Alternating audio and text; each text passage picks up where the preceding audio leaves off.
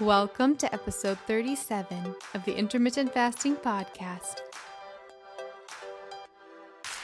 If you want to burn fat, gain energy, and enhance your health by changing when you eat, not what you eat, with no calorie counting, then this show is for you. I'm Melanie Avalon, author of What, When, Wine, Lose Weight and Feel Great with Paleo-Style Meals, Intermittent Fasting, and Wine. And I'm here with my co-host, Jen Stevens, author of Delay, Don't Deny, Living an Intermittent Fasting Lifestyle. For more on us, check out ifpodcast.com, melanieavalon.com, and jenstevens.com. Please remember, the thoughts and opinions on this podcast do not constitute medical advice or treatment. So, pour yourself a cup of black coffee, a mug of tea, or even a glass of wine, if it's that time, and get ready for the Intermittent Fasting Podcast. Hi friends, this is Melanie. I have a quick announcement before we begin. As you likely know, the re-release of the What When Wine diet, which is called What When Wine, Lose Weight and Feel Great with Paleo-Style Meals, Intermittent Fasting, and Wine, is now available to pre-order on Amazon and barnesandnoble.com. If you read the original book, this version is about 80% new content, and it has 50 amazing gluten-free recipes by celebrity chef Ariane Resnick. But I have a special offer for listeners of our podcast. If you pre-order that book and send a picture of your receipt to preorder@ifpodcast.com, I'll send you a few fun things. First, I'll go ahead and send you the holiday recipes from the book. So that is a turkey with apple cranberry chutney, a root veggie mash, which is sort of like mashed potatoes without potatoes, a pumpkin pie, and a paleo pie crust recipe. And those are all just amazing. They also have wine pairings with them as well. You'll also get access to an online quiz to figure out your perfect IF approach. That'll be available starting November 13th. And then lastly, you'll be entered into a drawing to win a phone or a Skype call with me. So that'll be super fun, and I would love to talk to you. So yes, please pre-order that book and send a copy of your receipt to preorder@ifpodcast.com. All right, thanks so much. Now enjoy the show. Hi, everybody, and welcome. This is episode number 37 of the Intermittent Fasting Podcast. I'm Melanie Avalon, and I'm here with Jen Stevens. Hi, everybody, and Happy New Year. Happy New Year, Jen. 2018. Yeah, 2018. 2018. That's so exciting. It really is. It's hard to believe. I think it's going to be the year. I really feel like that. I think so, too. Yeah, I feel like it is. I have a blog post called 2017, the year of intermittent fasting. But you know what? I feel like 2018 is really going to be the year. I really, really feel that, especially because my book comes out tomorrow. Yay! That's which so is exciting. Crazy. I know. I bet you cannot wait. Have you gotten your hands on a copy? I'm sure you do. They actually just came in the mail. Ah, so exciting. It's very, very surreal. And actually, Jen, you are mentioned on the back cover. Oh, that's exciting. In my bio, one of the sentences Yay. says she co-hosts the Intermittent Fasting Podcast with Jen Stevens. So you can go to Barnes and Noble and you can sign your name. I can read my name. Yeah, I'll sign all of them. Yeah. Well, that's fun. That's me. You're also mentioned in the gratitude thanks section. Oh, well, thank you. That's exciting. Yay. I can't wait to get my hands on it. Well, I will be able to buy it at my local Barnes & Noble. I have not pre-ordered it. I was going to pre-order it, but I want it. Well, it's not too late, and it really helps for the publisher if you pre-order it. Oh, pre-order is better? Oh, I didn't know that. Yeah, you could pre-order the Kindle now, actually, which is available, I think. No, I want the hard copy. I want the real one. Because I was picturing myself going down to the Barnes & Noble and picking it up off the shelf. You could do that too. It'll be on the table. Yeah. When you first walk in, there's the tables. Oh, that's exciting. Yay. Well, I'm so happy for you. I know that is thrilling. Thank you. I'm really excited. So for listeners, it's actually not too late to pre-order that book because it comes out tomorrow. So if you'd like to do that, that would be absolutely wonderful. All right. Anything new with you? No, it's just here we are in the new year. And of course, Christmas was wonderful. I hope everyone listened to our holiday guide last week and has been applying these strategies over the holidays and into any New Year's parties that they're having. So, or that they had, I guess. How about you? How was your Christmas? It was good. I just moved to LA. I was in LA, then I was in Atlanta. Now I'm back in LA. So, and I just got to LA very recently, so it didn't make sense for me to fly back and then fly back, especially with the book release and everything. So I Skyped with my family. Oh, and one last thing. So we were going to make this episode our weird problems episode. Wanted to give some more time for listeners to submit that. So listeners, if you have any weird problems from intermittent fasting, so that's going to be something that is an atypical problem with intermittent fasting. The question that inspired this was one about weird bowel sounds during fasting. Not like being hungry or anything typical, but something a little atypical. Definitely send that to us because we're going to have a special episode dedicated to that. So there's that. Yeah. And I just can't wait to see if we are able to actually answer them all. Or we might have to say, sorry, that one's weird. We don't know. I know. We will do our best. Basically, I think I'll have an idea if it's something people have reported before, since I do hear a lot of weird problems in the Facebook groups. So I look forward to it. It should be a lot of fun.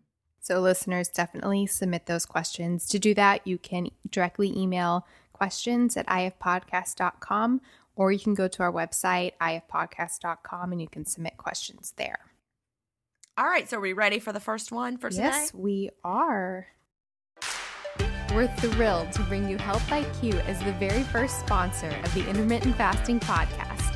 Health IQ is a life insurance agency, rather than a broker, which uses science and data to secure lower rates on life insurance for health-conscious people, like our intermittent fasting listeners.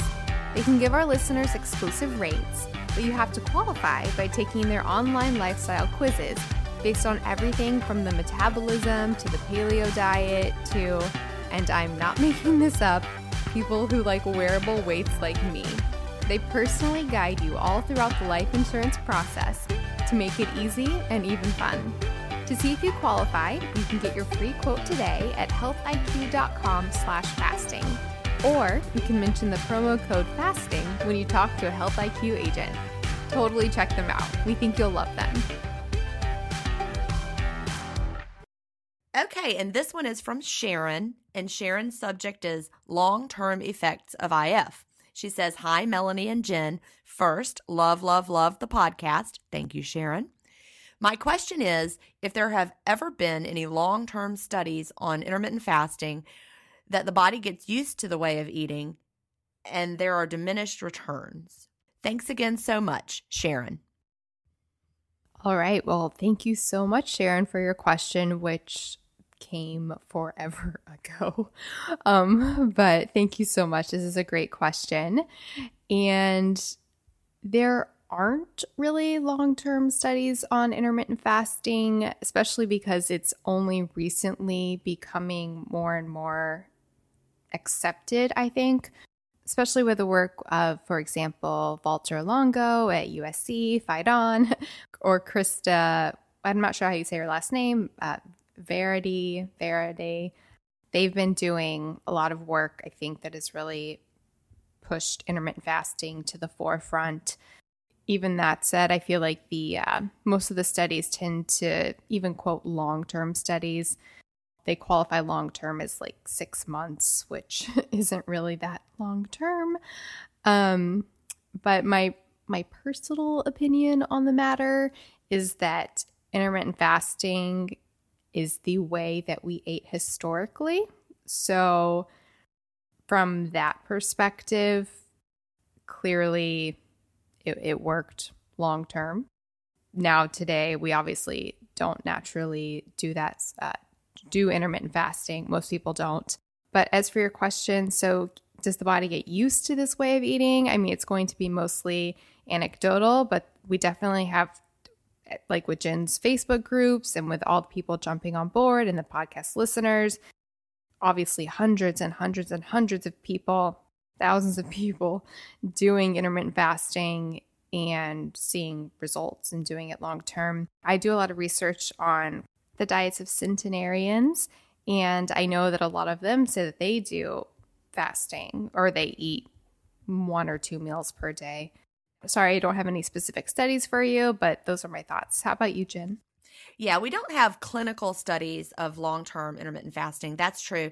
And even if we start to get them, as they start to come in, it's going to be very, very interesting to look at the study design, because one thing, I've got my blog post about clean fasting, and with the thousands and thousands of members in the intermittent fasting groups, we do find that the way you fast makes a big difference. So, sometimes people will call something fasting where you're like drinking broth all day long, or you're having small amounts of food, and they call that a quote fast. So it's going to be really important that we make sure that as studies come out, we look at them to see what exactly is being studied. Are they actually fasting, or are they having a low calorie eating phase, or are they having, diet sodas during the quote fasting time or not? So just be on the lookout and always be critical of studies as they do come out. But I found a review from the American Journal of Clinical Nutrition from 2015. And basically the title of it is Health Effects of Intermittent Fasting, Hormesis or Harm, a Systematic Review. So here's what they said as their conclusion. This is part of the abstract. I haven't read the whole thing, but this is their abstract conclusion.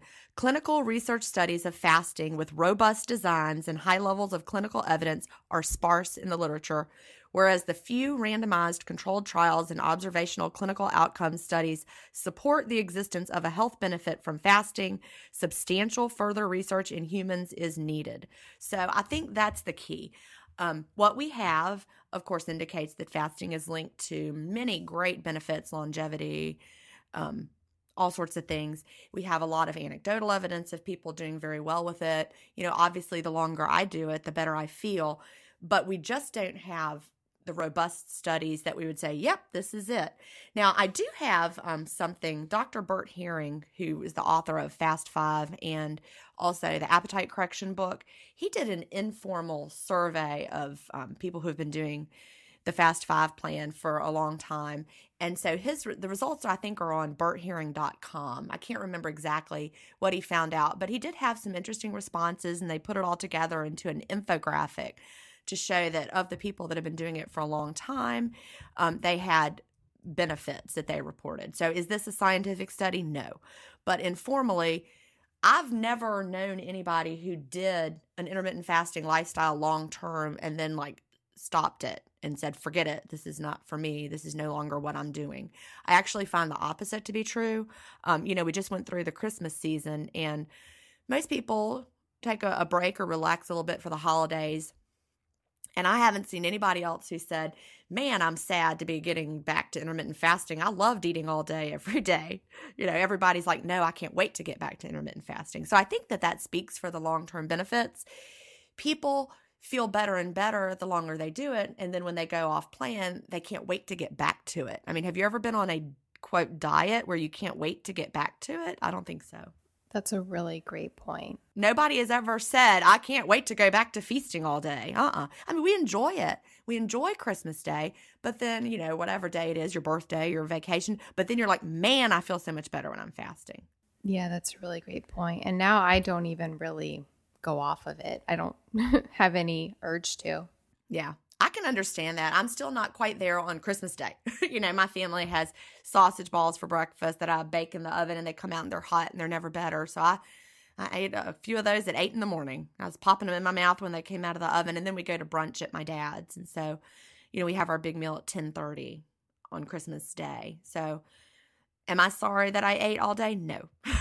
Was it good to get back to fasting the next day? Oh, yes. And I think we talked about that a lot on last episode. So I encourage listeners to check out that episode for sure. Yeah, definitely. All right. Shall we go to our next question? Yes, let's do it. All right. So this question comes from Brianna. And the subject is fasting window. And she says, hi, Melanie and Jen. Loving the podcast. Tons of great information. I have a 2-part question. During my fasting window, I've switched from coffee to hot tea because I feel anxious and a little shaky from only drinking coffee. I still notice it with the caffeine-free tea, but it's much better. Do you know of any ways to get around this? Also, since I've switched to tea, I've been buying tea at some tea specialty shops, but I've learned that the majority of their teas have small amounts of added sweeteners. I'm assuming the small amount of sweetener in the tea making process will not break my fast, but I'm not 100%. What do you think? Thank you. All right. I've got many thoughts. Okay. The first question was what to do about having trouble with the caffeine. And I think that's a good point. You know, if you're very sensitive to caffeine, you're just going to have to figure out a way to get around that and just not have caffeine. The thing about intermittent fasting is that it points out our body's natural sensitivities to us better than anything else. So you may well be somebody who can't handle caffeine. So as far as the caffeine-free teas are without a doubt probably the trickiest thing to decide on, is this a clean fast or is it not? And it's because there are more varieties of tea, things called tea, than you can actually imagine. I mean, you know, we've got actual tea, you know, the plant tea. That's an easy yes, although some people have trouble with that. Tea makes me feel queasy. Do you do well with tea, Melanie? I'm not a huge tea fan, actually. Yeah, I don't like it. It actually makes me feel queasy when I have it on an empty stomach, which is weird. Yeah, that's just me. I don't even like tea, really. Black tea, green tea, I don't like it. But as far as the things we actually call tea, you know, they can be made with so many things. And so there's no blanket yes or no. Now, there is a blanket no if they're adding small amounts of sweeteners. That's definitely a no. You don't want that. So you want to avoid any kind of tea that is going to be sweet tasting to you. And I have a blog post, can I have blank while fasting, fill in the blank, because people ask a million questions about what they can have. And the thing about many things such as these teas is that they're in the gray area, we call them. So something like, for example, peppermint tea made with just peppermint. Some people drink peppermint tea and they're absolutely fine. Other people drink peppermint tea and they're instantly starving, so they know that it doesn't work well for them. So really, any type of tea, if it has added sweeteners that you can identify by reading the label, then definitely you don't want to have that. Or if they have, you know, quote, natural flavors, unquote, on the label, always be skeptical of that because manufacturers hide all sorts of things under that label of natural flavors. And just if the name of the tea is described as sweet, you know, like there's one that's called, I don't know what it's called, but they describe it as sweet and spicy. But if it says that in the description, I would be very, very skeptical as to whether or not you should have that during the fast. Basically, you want your fast to be boring. And you don't want your body to be thinking that you're having all these delicious things. So one rule of thumb is if you look at the tea and you think, man, that sounds delicious, then it probably is not something you want during fasting because we don't want fasting to be delicious.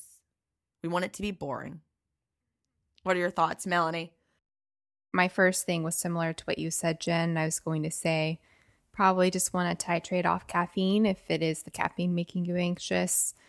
So I know that's not a fun answer, but it's what I think about that. Also, Jen will hate me for saying this, but you could try bulletproof coffee. Some people find they don't get anxious with that. That's where you add MCT oil to your coffee. But not if you're trying to lose weight. I wouldn't recommend that. Jen, do you hate me for saying that? No, but I just think that it's important to distinguish that if you're trying to lose weight, that's not going to be your best bet. And really, I mean, I just don't think it's a good idea unless you're really like trying to gain weight or if you're trying to adjust to fasting. Also, if you're drinking really not good quality coffee, that could actually be a thing. It is possible it's not the caffeine, that it's actually maybe mold toxins or something in the coffee. So you could try sourcing the actual, for example, bulletproof brand of coffee, which checks for mold toxins, or other organic brands. A lot of people find that a very high quality coffee makes them less anxious. So that's just anecdotal, but that's something to try. And then Jen pretty much summed it up with the sweeteners in tea. I do believe they break the fast, though. Yeah, teas are just so tricky. And people always say, can I have this tea? And there really isn't a yes or no, even if you look at the ingredients, because it's just so hard to know what your body is going to do with it. your body might perceive something. Some people have trouble with coffee. Black coffee makes them hungry. So you just have to try it and see for you. But if it's got sweeteners in it, don't have it. Even if you're like, well, it doesn't make me hungry. You still don't want to have it if it's got sweeteners in it. All right, are we ready for the next question? Yes, yes. This one is from Ashley, and the subject is vitamin D. And Ashley says, I'm deficient in vitamin D during the colder months. When should I take this supplement? It's fat soluble, so I'd normally take it with my evening meal. However, I read vitamin D can halt melatonin production temporarily, so morning time is best to take it. I already have a hard time falling asleep, so what do you recommend? This is a great question. What you got for it? Great question, Ashley. So yes, vitamin D is key for our health and wellness.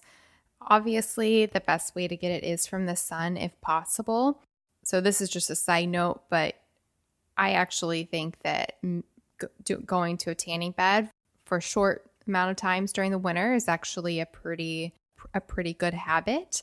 The ironic thing about it is that UVB is the wavelength responsible for vitamin D production from the sun, not the UVA. But ironically, UVA is actually the wavelength more responsible for the actual tan look, and it's assumed to be safer, which is not necessarily the case. But in any case, the more expensive tanning beds tend to be more UVA rather than UVB, which is in our benefit because it means we can go to the cheap ones that are more UVB and we can get our vitamin D for cheaper, which works for me. Palm Beach Tan, I was looking into it, and they have beds, their lowest beds have more UVB. I don't know where you're located, Ashley, but I would actually recommend that you maybe go to a tanning bed if you like. As for the actual vitamin D supplement, that is an option as well. And you're right that it is fat soluble. I personally take the Thorne brand, and it's a vitamin D K2 blend, which apparently is good for optimal absorption, and it's only mixed with MCT oil and vitamin E. And you can take it sublingually. I actually take it sublingually and I rub it into my skin. So I fill up a spoonful and then I put it onto my wrists and I rub my wrists together, and then I rub my wrists on my lips to like moisturize them, and then I also take some on a spoon. So I just try to get it all there, but I do take it in the morning because it is true that it might halt melatonin production. That said, but you need adequate vitamin D for sleep. So actually, for example, Dr. Kirk Parsley's sleep remedy, which I completely 100% recommend if you have trouble sleeping, it actually contains a very small amount of vitamin D as well, because you do need some vitamin D to go to bed. But as for the actual supplementation, I recommend taking it in the morning. Yes, it's fat soluble, but that's why you get it in like a fat carrier kind of a supplement. Right. Yeah. So that's what I recommend. How about you, Jen? Yeah, that's what I also I found about the melatonin was interesting. I had not heard that before, so I looked after receiving this question, and yeah, it really can make a difference. So that was very interesting. And so, yeah, that's a dilemma for intermittent fasters. We're not eating in the morning, so we aren't taking in any food. So I actually did some digging, and I found a study called Topical Delivery of Vitamin D3, a randomized controlled pilot study. And this is from 2014. And so they were using transdermal vitamin D that you put on your skin, which is what is so funny because that's what Melanie just described, rubbing it on her skin. And so this study actually found, and we'll link this in the show notes, but the study actually found that, yes, it was effective to use it transdermally and to rub it in your skin, which I'd never thought to do with vitamin D. So I went on to Amazon and just checked. There are all sorts of liquid vitamin D supplements that you can buy that are designed to be used transdermally. So you can feel safe that, if you don't want to take it orally, you can buy the kind that's designed to go on your skin and use that in the morning. That said, you don't even need to get the special skin kind. Yeah, and I Yeah. actually don't recommend those because most of those are made with crazy fillers and things you don't want getting absorbed. Oh, are they? See, I didn't look in detail. I just saw that they had them. Yeah, find one without crazy fillers, people.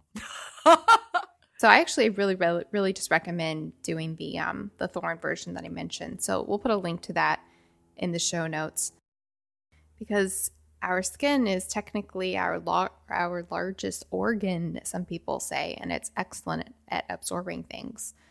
Side note, I think I mentioned this on a previous podcast. You can actually, with cod liver oil, if you don't like the taste of it, you can do that transdermally as well.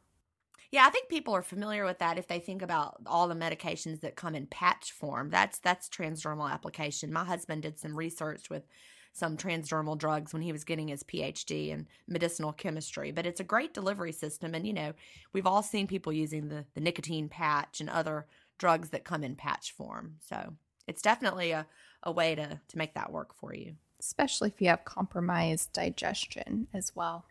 Yeah, and if you just don't want to take something in the morning, I don't like taking a lot of things on an empty stomach just because I'm really sensitive and get queasy when I do. So I'm more likely to want to rub something in than to want to take it on an empty stomach. Oh, I took some iron on an empty stomach before dinner. I was just getting ready to eat, and I'm trying to take, a little iron. And I was like, I'll just take it right now. I'm getting ready to eat. And then halfway through my dinner, I was like, I am so sick from this iron. I needed to eat the food first, then take the iron. Yeah, it needs to be completely surrounded by food. So that's just me. Alrighty, shall we jump to our next question? Yes, let's do. So our next question comes from Jenna Beth, and the subject is sleep. And she says, I have a question regarding sleep. I am loving the benefits of IF, but since starting, I notice that I either wake up during the night feeling very awake and alert, and I'm unable to get back to sleep, or I wake up earlier and don't go back to sleep. I keep my window open until bedtime, as I naturally prefer a later eating window, as this suits my lifestyle. So I'm not going to bed hungry. I posted my concern on the Facebook group and would really appreciate both your feedback on it. Loving the podcast, and please do an audible version of your books. Lots of love from Scotland, Jenna Beth.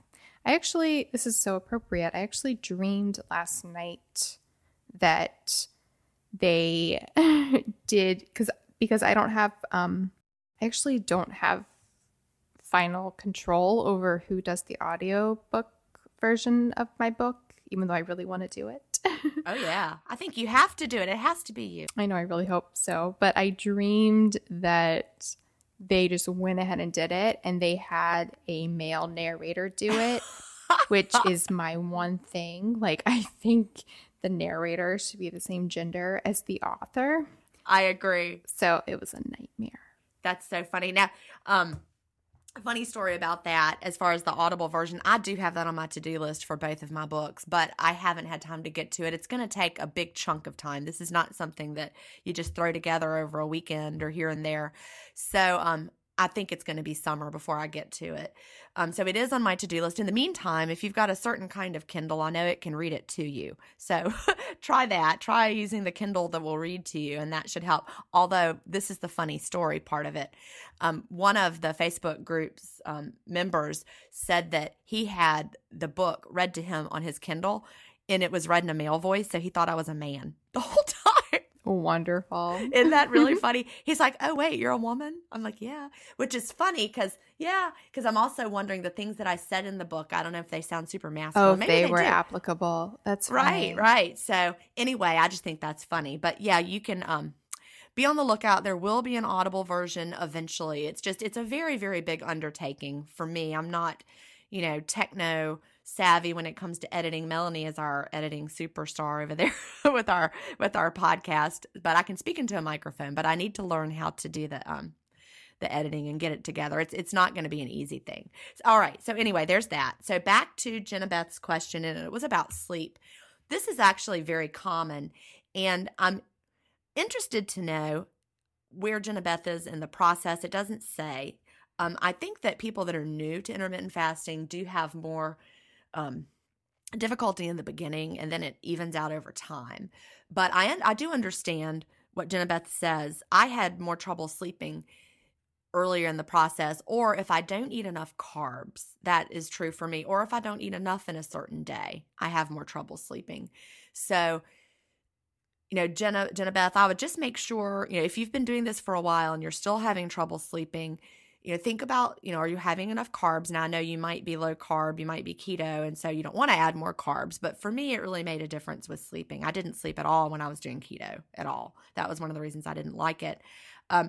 But that was when I discovered magnesium supplements that really helped with sleeping. So I take magnesium at bedtime every night, and the one that I take is a blend of citrate and oxide, and it really, really makes a difference for me with the sleeping. So, there are many things you can do. One thing, though, that is true about intermittent fasting is that most people do realize over time they don't need as much sleep as they used to. So you just might not need as much sleep as you used to. I'm okay on 6 or 7 hours now, and I don't have that, haven't had enough sleep feeling like I used to if I only would sleep for that long. Like I used to I had to have 8 hours of sleep, but I'm no longer at that point. I'm perfectly fine with 6 or 7 hours. So it may just be that your natural sleep pattern is changing because of intermittent fasting. As long as you feel good and you're not like lethargic and tired during the day, just keep that in mind. You may be getting enough sleep and not even realize it. That's a great point. And people find that as well with keto. People report that as well. So what I find personally is that waking up alert in the middle of the night or in the morning and not being able to go back to sleep typically involves cortisol, because cortisol is the hormone responsible for making you wake up like that. If you're waking up in the middle of the night, it could be hypoglycemia, or reactive hypoglycemia since you did recently eat.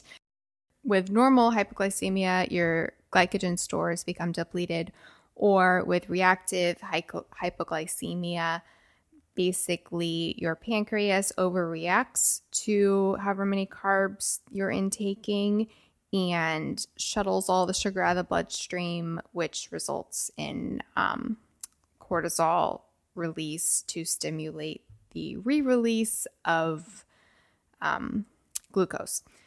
So to deal with that, you would want to look at what you're eating, and you would want to make sure that it's not something that's encouraging a hypoglycemic state.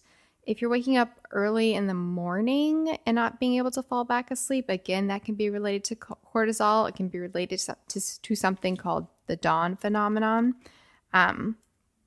which also relates to blood sugar regulation. So basically, if it is cortisol related and blood sugar related, you're going to want to look at what you're eating to address that rather than necessarily when you're eating. So I think that could be huge. Also, you want to make sure you have adequate nutrients. So just, again, looking at what you're eating. And I mentioned the supplement earlier, but I really do recommend Dr. Kirk Parsley's Sleep Remedy. We'll have a link to that on ifpodcast.com/stuffwelike. I find that to be absolutely phenomenal for sleep.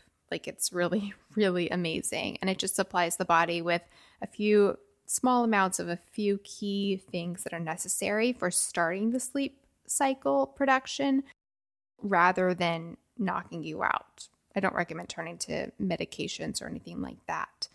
It's things like vitamin D, a smidge of melatonin, 5-HTP, a few other little ingredients, but it just provides the body with the substrates needed for sleep. So yes, it's probably either blood sugar related or what Jen said with magnesium. That's also really, really great for sleep. So we'll put a link in the show notes. Or there already is a link to all the magnesium stuff that we like. So you can go to ifpodcast.com/stuffwelike for that. And I agree that I cannot go to bed hungry at all. All right. We ready for our next question? Yes. All right. This one is from Jen. Jen, it looks like for Jennifer. And the subject is coconut milk. And Jen says, I have listened to all of your podcasts to date. Thank you for taking the time to share with your listeners all about your IF life. I have been living an intermittent fasting lifestyle for only about 2 months now, and I have just discovered coconut milk in a can. I put it in a smoothie with a few strawberries and chia seeds. I loved it, but then started to do some research about it and found mixed reviews. The range of opinions about it can state that it is one of the best foods for your body, to articles about how it is dangerous and one of the worst foods. I would love to hear your opinions on this as I sit here confused. Thanks so much, Jen. All right. Well, hi, Jen. Thank you so much for your question. So coconut milk. I believe that the negative stigma that's attached to coconut milk is that coconut is high in saturated fat, and there's just this conventional idea that saturated fat is bad for you, which that's a whole nother topic, but I do not believe is the case, and I don't really think studies show that. And coconut is actually really rich also in a special type of saturated fat called medium chain triglycerides, which is or MCTs. They support metabolism and they have an array of health benefits. So that's actually a really good thing. So as far as coconut milk is concerned, I did actually do some research, and the studies show a lot of benefits to coconut milk. They show that studies have found that it decreases LDL and increases HDL. That's a good change in cholesterol, not a bad change. And then one study looking at blood sugar regulation and diabetes found that while coconut water had a hypoglycemic effect, which is not good, it found that coconut milk actually had a regenerative effect. So that's really interesting. In addition, another study found that coconut milk does not increase cardiovascular disease risk, which the fact that they're having to look into that to see if it does or does not just goes to show, I think, the general societal view of coconut milk having a negative stigma. So I am a fan of coconut milk for sure. Yeah, I think this is a great question, and I love it, not just because of the fact that it's about coconut milk. Let's don't even think about coconut milk, and we could fill in the blank with literally any food or beverage or anything that exists and have the same question.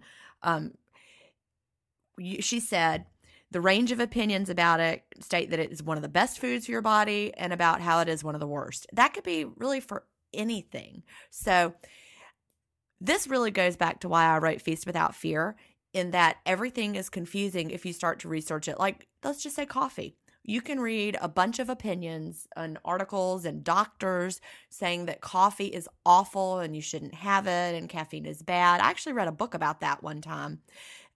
It was about how bad caffeine is for us and how bad coffee is for us and how we shouldn't have it. And but then again, you can find the opposite, the exact opposite advice from also doctors. And they all have, supplemental studies and anecdotes and all sorts of reasons why, they have the opinion that they have. So as I said, this is one of the reasons why I wrote Feast Without Fear. And my goal is to hopefully convince you to shut out some of this dietary noise.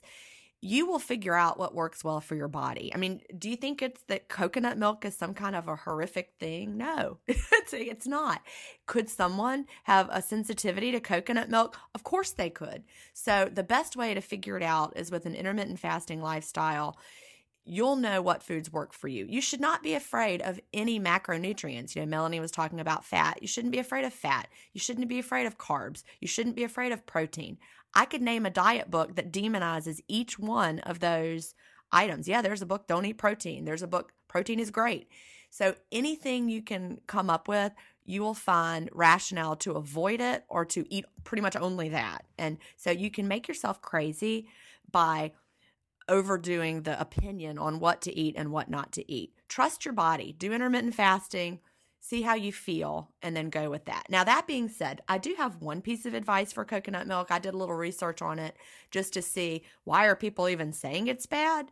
And I did see one blog post that talked about the fact that it's in cans lined with BPA. So try to find a coconut milk that's not in a BPA lined can. And, other than that, embrace it. If you love coconut milk, I don't think there's a thing wrong with coconut milk.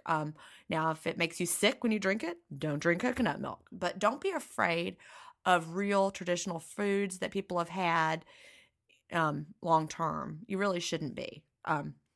And stay away from too much Googling about foods because it really will make you crazy. And then you'll be like just drinking water. That's all that's left. But which water, which pH water. So, you can make yourself crazy with really any product known to man, even plain water. And then a lot of the coconut milks also have added gums in them as well. Trader Joe's does make a version of coconut milk in a non-BPA can without gums, by the way, though. So that's a good route to go. I'll also put a link on ifpodcast.com/stuffwelike to some coconut milk that you can order as well. Yeah. Just keep it as close to the natural, real coconut milk and fewer additives. That's always a good bet for really any product. All right. Should we go to our next question? Yes. So this question comes from Megan, and the subject is IF and polycystic ovarian syndrome. And Megan says, I've recently been diagnosed with PCOS. Not sure if you're familiar with this condition. It is a hormonal condition that can be associated with problems such as irregular menstrual cycles, excessive facial and body hair growth, acne, obesity, reduced fertility, and increased risk of diabetes. Women with PCOS commonly have high levels of insulin or male hormones known as androgens or both. The cause of this is unclear, but insulin resistance is thought to be the key problem driving this syndrome. So I'm wondering how intermittent fasting might affect PCOS. Would love if you would be able to please help me on this, as I've done a bit of research, but not much comes up. Thank you kindly. All right, Jen, thoughts? Yeah, this is a great question, and I'm going to speak anecdotally here just from people on the Facebook support groups, and we have a lot of people finding intermittent fasting through PCOS support forums because, as Megan said, women with this syndrome commonly have high levels of insulin, and so what is the absolute best way to lower your insulin, bar none, and that is fasting. So, women are telling other women about it. Women are finding success with this by doing intermittent fasting. So have there been any studies? I don't know of any specifically, and Megan said she hasn't been able to find them herself, but anecdotally, people are having great results with intermittent fasting because it does lower your insulin so well. I will also say we've had group members who suffer from this, and one thing that can be difficult, it can be difficult to get pregnant while suffering from PCOS. And we've had, in 1 week, we had 3 members with this syndrome who got pregnant, and they announced their pregnancy on the group. So now look, I'm not making a health claim here. I'm not at all. This, like I said, is anecdotal. I'm not claiming that this will reverse your PCOS or that, this is your medical advice from me. But anecdotally, a lot of women with this syndrome are referring their other friends with the same syndrome to intermittent fasting because it is related to insulin. And then people have had some pretty incredible results. Yes, and I actually addressed this a bit in my book, which comes out tomorrow. I have a chapter called The Battle of the Sexes, and in there I do address women and intermittent fasting. And there actually have been some fasting studies on PCOS specifically. A 2013 Ramadan study looked at 40 women with PCOS, which is actually the most prevalent endocrine disturbance in females. I don't know if you knew that, Jen. It doesn't surprise me. I didn't know that specifically, but yeah, not surprised because people are talking about it very, very frequently. So it's clear that a lot of women have this issue.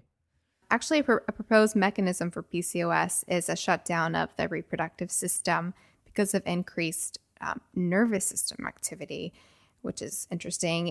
So the study looked at intermittent fasting's effect on the nervous system factors like cortisol, catecholamine, sex hormones. But what it actually found that fasting upregulated the nervous system activity, which we talked about before on the podcast, but it found that fasting proved therapeutic for PCOS women and actually decreased levels of the stress hormones cortisol and noradrenaline, which is pretty interesting. Another 2002 study also found fasting benefited women with PCOS. So it's interesting that there have actually been studies specifically on fasting and PCOS, and they find benefits. Well, awesome. I'm glad you found a couple of them, but that doesn't surprise me at all that there are benefits. Yeah, there definitely are. So I would definitely encourage you, Megan, to continue with intermittent fasting, and hopefully it can help your PCOS. Yay. Yay, yay. All right, so I think we have time for one more question, and this one is from Yo, and the subject is ketone high ? And Yo says, I have heard you discuss in older podcasts a particular high feeling you experience during IF. I'm 2 weeks into IF with a 4 to 5 hour window each day in the evening. At present, I get really sleepy in the afternoons, so I am not getting that high. Is that something that comes after you've been in the IF lifestyle longer, or does it just not happen for everyone? Thanks for your podcast. It's like having a daily support partner. Yay. Well, hi, Yo. Great question. For me, it started pretty quickly, and I basically get it when I really connect into that fasted state. Like, I think I just hit it actually halfway through this podcast, I realized. Yeah, it's just a very in the zone feeling. And it started early for me. How about you, Jen? Well, I think we've talked, both of us, before about how we went from a keto lifestyle into intermittent fasting. And I think that's the key. Both of us did that same transition. And so the ketosis feeling happens in intermittent fasting when your body is able to access your fat stores and you go into ketosis. So if you're only 2 weeks in, then you're probably not getting there yet. Some people don't get it till after 3 weeks. Some people really, it even takes them longer than that. It might be a month. It might be 6 weeks. It has to do with your stored glycogen and how long it takes your body to get through that. Intermittent fasting takes care of that over time. And so I would just tell you, you're not there yet. Both Melanie and I were doing keto. And of course, I've talked about how I didn't feel well or lose weight on it. But in the meantime, I had burned through some glycogen stores through those months of eating in that ketogenic way. So that's why I think it was really easy for me to transition into intermittent fasting and then have that great feeling through the fasting. But if you're brand new, it can feel like you're slogging through Jell-O as your body adjusts. And actually, I have to say, I felt like that the day after Christmas because I had eaten a lot on Christmas Eve and then on Christmas Day, and then the December 26th, I was just lethargic the whole day. And I never got that ketosis taste in my mouth the entire day, the day after Christmas. It wasn't until the 27th that I felt like I hit it. So you just got to get through that glycogen, that stored glycogen, and start getting into the fat burning. And then you should be able to get it. All right. Well, this was wonderful. So a few thoughts before we go. For show notes for this episode, you can go to ifpodcast.com/episode 37. And that's where you can get show notes, references to the studies that we talked about and all the good things. You can also go to ifpodcast.com/stuff we like. And that's where we're going to list the stuff we discussed that we like, the magnesium, the sleep remedy, all the things we talked about, the coconut oil. And then lastly, you can subscribe to our podcast in iTunes, and that will have the episodes downloaded automatically to your podcast. And also, when you're in iTunes, we would love if you'd like to write a review of the podcast. That would help so much. So yes, any final thoughts from you, Jen? No, just Happy New Year to everybody. And let's make this the year that we bring intermittent fasting mainstream so that everybody is like, oh yeah, intermittent fasting, that's awesome. Instead of what? What is that? I agree. Let's do it. Goals. New Year goals. Let's do it. Yeah, tell your friends to listen to the podcast if they have questions. Instead of saying, feeling like you have to defend it, say, hey, here's a podcast. Listen to that. Yes. All right. Well, it was wonderful talking to you, and Happy New Year. Happy New Year. Bye. Thank you so much for listening to the Intermittent Fasting Podcast. Please remember, the opinions we discussed on this show do not constitute medical advice. We're not doctors. Check out ifpodcast.com for more information on us. Theme music was composed by Leland Cox. See you next week.